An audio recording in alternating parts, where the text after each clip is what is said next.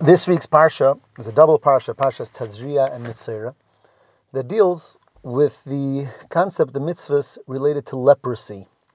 There was a type of leprosy that's not a regular sickness, but some type of an ailment that would affect a person more for spiritual reasons than for physical ones. And when a person had that type of leprosy, there's different types of it. There's a whole order of halachas in the Torah of how it should be dealt with and when is one considered pure or impure. And if they are impure, how do they become pure? And that is the primary topic in this double parsha of Tazria and Mitzvah. Now, about leprosy, there's a very famous and very bizarre story or telling in the Gemara. And the Gemara goes as follows. It says that the halacha is that there's two primary signs for impurity in leprosy. One sign is that there has to be a part of the skin that turns white or discolored in different types of discolors, which would make it impure. And the other is that there has to be a hair in that skin that turns white as well.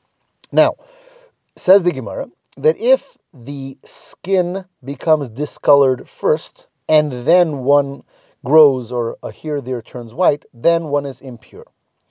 If the white hair preceded the discoloration of the skin, then one is pure. In other words, the only way that one becomes impure is if first there is the discoloration of the skin and then there is the white hair. Vice versa, if first you have the white hair and then the discoloration of the skin, then one remains pure. What if it's a suffix? What if it's not clear? We're in doubt. We don't know what came first. Did the discoloration of the skin come first and then the hair?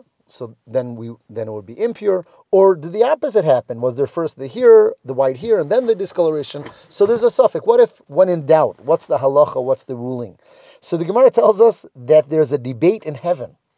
There is what's called the Mesifta Dirakia, which literally means the heavenly house of study, where the angels and the souls study Torah.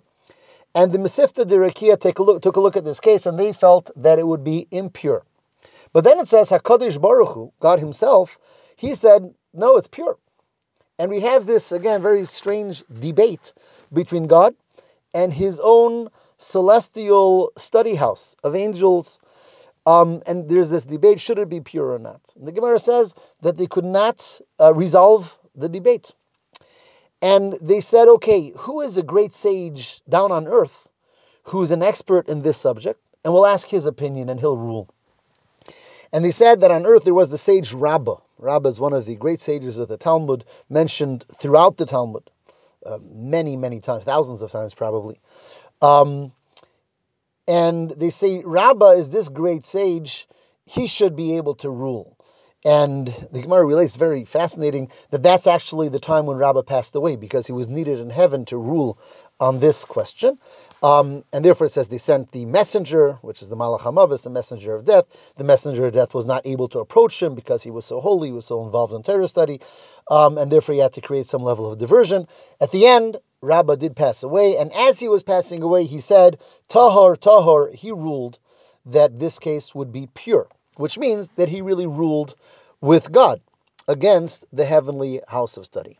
That is the story, the way the Talmud tells it to us. Now, and of course, the story is strange on many levels, and I'm not going to deal with all the angles of it, but the obvious question is, if there's this debate in heaven, and if God himself has one opinion, why are they going to earth to find a resolution to this debate from an earthly scholar? And the simple answer to that is based on another concept that we have, that Torah was given down to this world so that we should use our minds, and based on the principles of Torah, based on the rulings of Torah, we have the authority and the right to, and the mandate to rule based on the way we understand Torah down here. The giving of Torah is called Matan Torah, the gift of Torah, because God gifted Torah down here so that really heavenly resolutions don't have halachic import. They don't impact the halacha, because Torah was given that the halacha should be decided in the scholarly courts of this world. There's another also famous and beautiful story in the Talmud, which talks about a debate between the great Rebbe Eliezer, one of the sages of the Mishnah, one of the greatest sages of the Mishnah, with the sages, and they were debating a totally different halacha. And Rebbe Eliezer felt he was right, and Rebbe Eliezer, being a tremendous tzaddik, was invoking divine proofs, and he evoked a proof. He said, "If I'm right, let a heavenly voice ring out and say that I'm right." And that's what happened. A heavenly voice rings out and says, "Rebbe Eliezer is right." And yet the sages say, well done. However, we don't rule halacha, Jewish law, by heavenly voices. Torah loy bashamayim, Torah is not in the heaven. And therefore, we rule based on our understanding, based on the principles of Torah that we've learned and understood. So that is the simple explanation in this story as well. There's a heavenly debate. There's a debate between God and the Hashem himself and the heavenly courts of learning. And yet, the way to resolve the debate is coming out to this world and asking the opinion of Rabbah. That is the simple explanation to this story. But the Rebbe offers a deeper approach as well. And I want to try to share that in short. And he says, whenever you have two opinions and you go for a third, and you're going to rule according to the third, why are we ruling according to the third? Why is the third better than the first two? So the simple way of looking at it is, well, if you have 1 and 2, so once 3 rules, so then it becomes 2 against 1, which means that the third opinion doesn't really add any tremendous depth over here. It's just that this third opinion becomes the deciding opinion because then it becomes 2 against 1. That's one way of understanding it, but really there's a deeper way of understanding it, and that is that a third opinion is really meant to reconcile between the two. So that you have opinion A and opinion B, and A doesn't accept B and B doesn't accept A because they're so different than each other, they don't appreciate each other. The real job of the reconciling opinion is to give an approach from a third angle which becomes acceptable both to A and to B. And that's the true idea of a third opinion, the reconciling opinion, not just to make it 2 against 1, but to offer a new approach that should work for both opinions. And the Rebbe says that that's really what's going on in this story. There is the approach of the heavenly house of learning, and there is the approach of Hashem. And when they came down to this world and they have Rabbah rule, so Rabbah really is not just saying over. When Rabbah says pure, he's not just saying over what Hashem said. So it's 2 against 1. Rather, Rabbah is revealing a new approach by which both of the earlier opinions can agree, and therefore he becomes the reconciling opinion, reconciling approach. And how to understand this? Says the Rebbe the following. The question here is a question of pure or impure. In other words, we're looking down at a human being, at a person, and there's doubt. There's doubt whether or about this particular person's purity or impurity, which obviously reflects on some inner flaw of this person, which creates room for doubt. Is this person pure or impure? Or as in so many situations in life, we look at a person and we see some flaw, and we're thinking, is this person truly a good person or not a good person? Is the person is pure, holy, or not? How do we approach this person? So there is the approach of the heavenly house of study, and they look at the person and they see the person is quite flawed. And therefore they say, this doubt, it's flawed. The person is impure. Then you have Hashem's approach. He looks at it from a higher vantage point. So many times in life that when you look at someone, very closely and with scrutiny, you'll see a flaw. But when you look from a higher place, from a higher vantage point, you're able to somehow you're able to see that flaw is not as significant as it seemed when under scrutiny.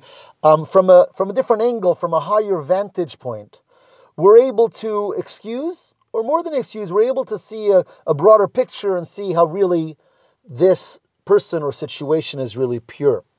So that the debate between Hashem and the Mesifta Derakia, the house of study, is from which vantage point to look. The house of study is looking from a vantage point, a very close up, so to speak, vantage point to the problem, scrutinizing the problem and finding its impurity. And Hashem is looking from Hashem's plateau, so to speak, from a higher vantage point, from a greater and higher angle, and therefore he says that it's pure.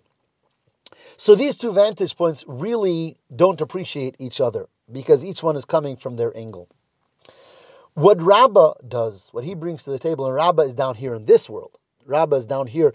Rabbah is able to reveal the purity even from the vantage point that's looking closely at the person. In other words, when Hashem said pure, Hashem was saying, well, from my vantage point, it's pure. But the Mesivta Dirakia says, but let's look closely. From our vantage point, it's not. Rabbah is able to go a step deeper and bring out the truth of Hashem's opinion, so to speak. The purity that Hashem said, and Rabbah says, no, this person or this situation is pure even from the worldly vantage point. So he's able to satisfy even the needs of the Mesivta Dirakia, of the heavenly house of study, because he is able to reveal the purity that there is within the person, even from the vantage point of scrutinizing the person and seeing them from their own level. And that's what Rabbah brought to the table. When Rabbah says it's pure, he wasn't just saying over what Hashem said that it's pure. He was saying, even from the vantage point of this world, even looking very closely at the person and situation, he finds that inner purity within that person and situation. And that's something that could only come from a tzaddik within this world, studying the Torah and studying the people. From within this world, to find the purity and the holiness from within of every individual and every case of doubt. Have a wonderful Shabbos.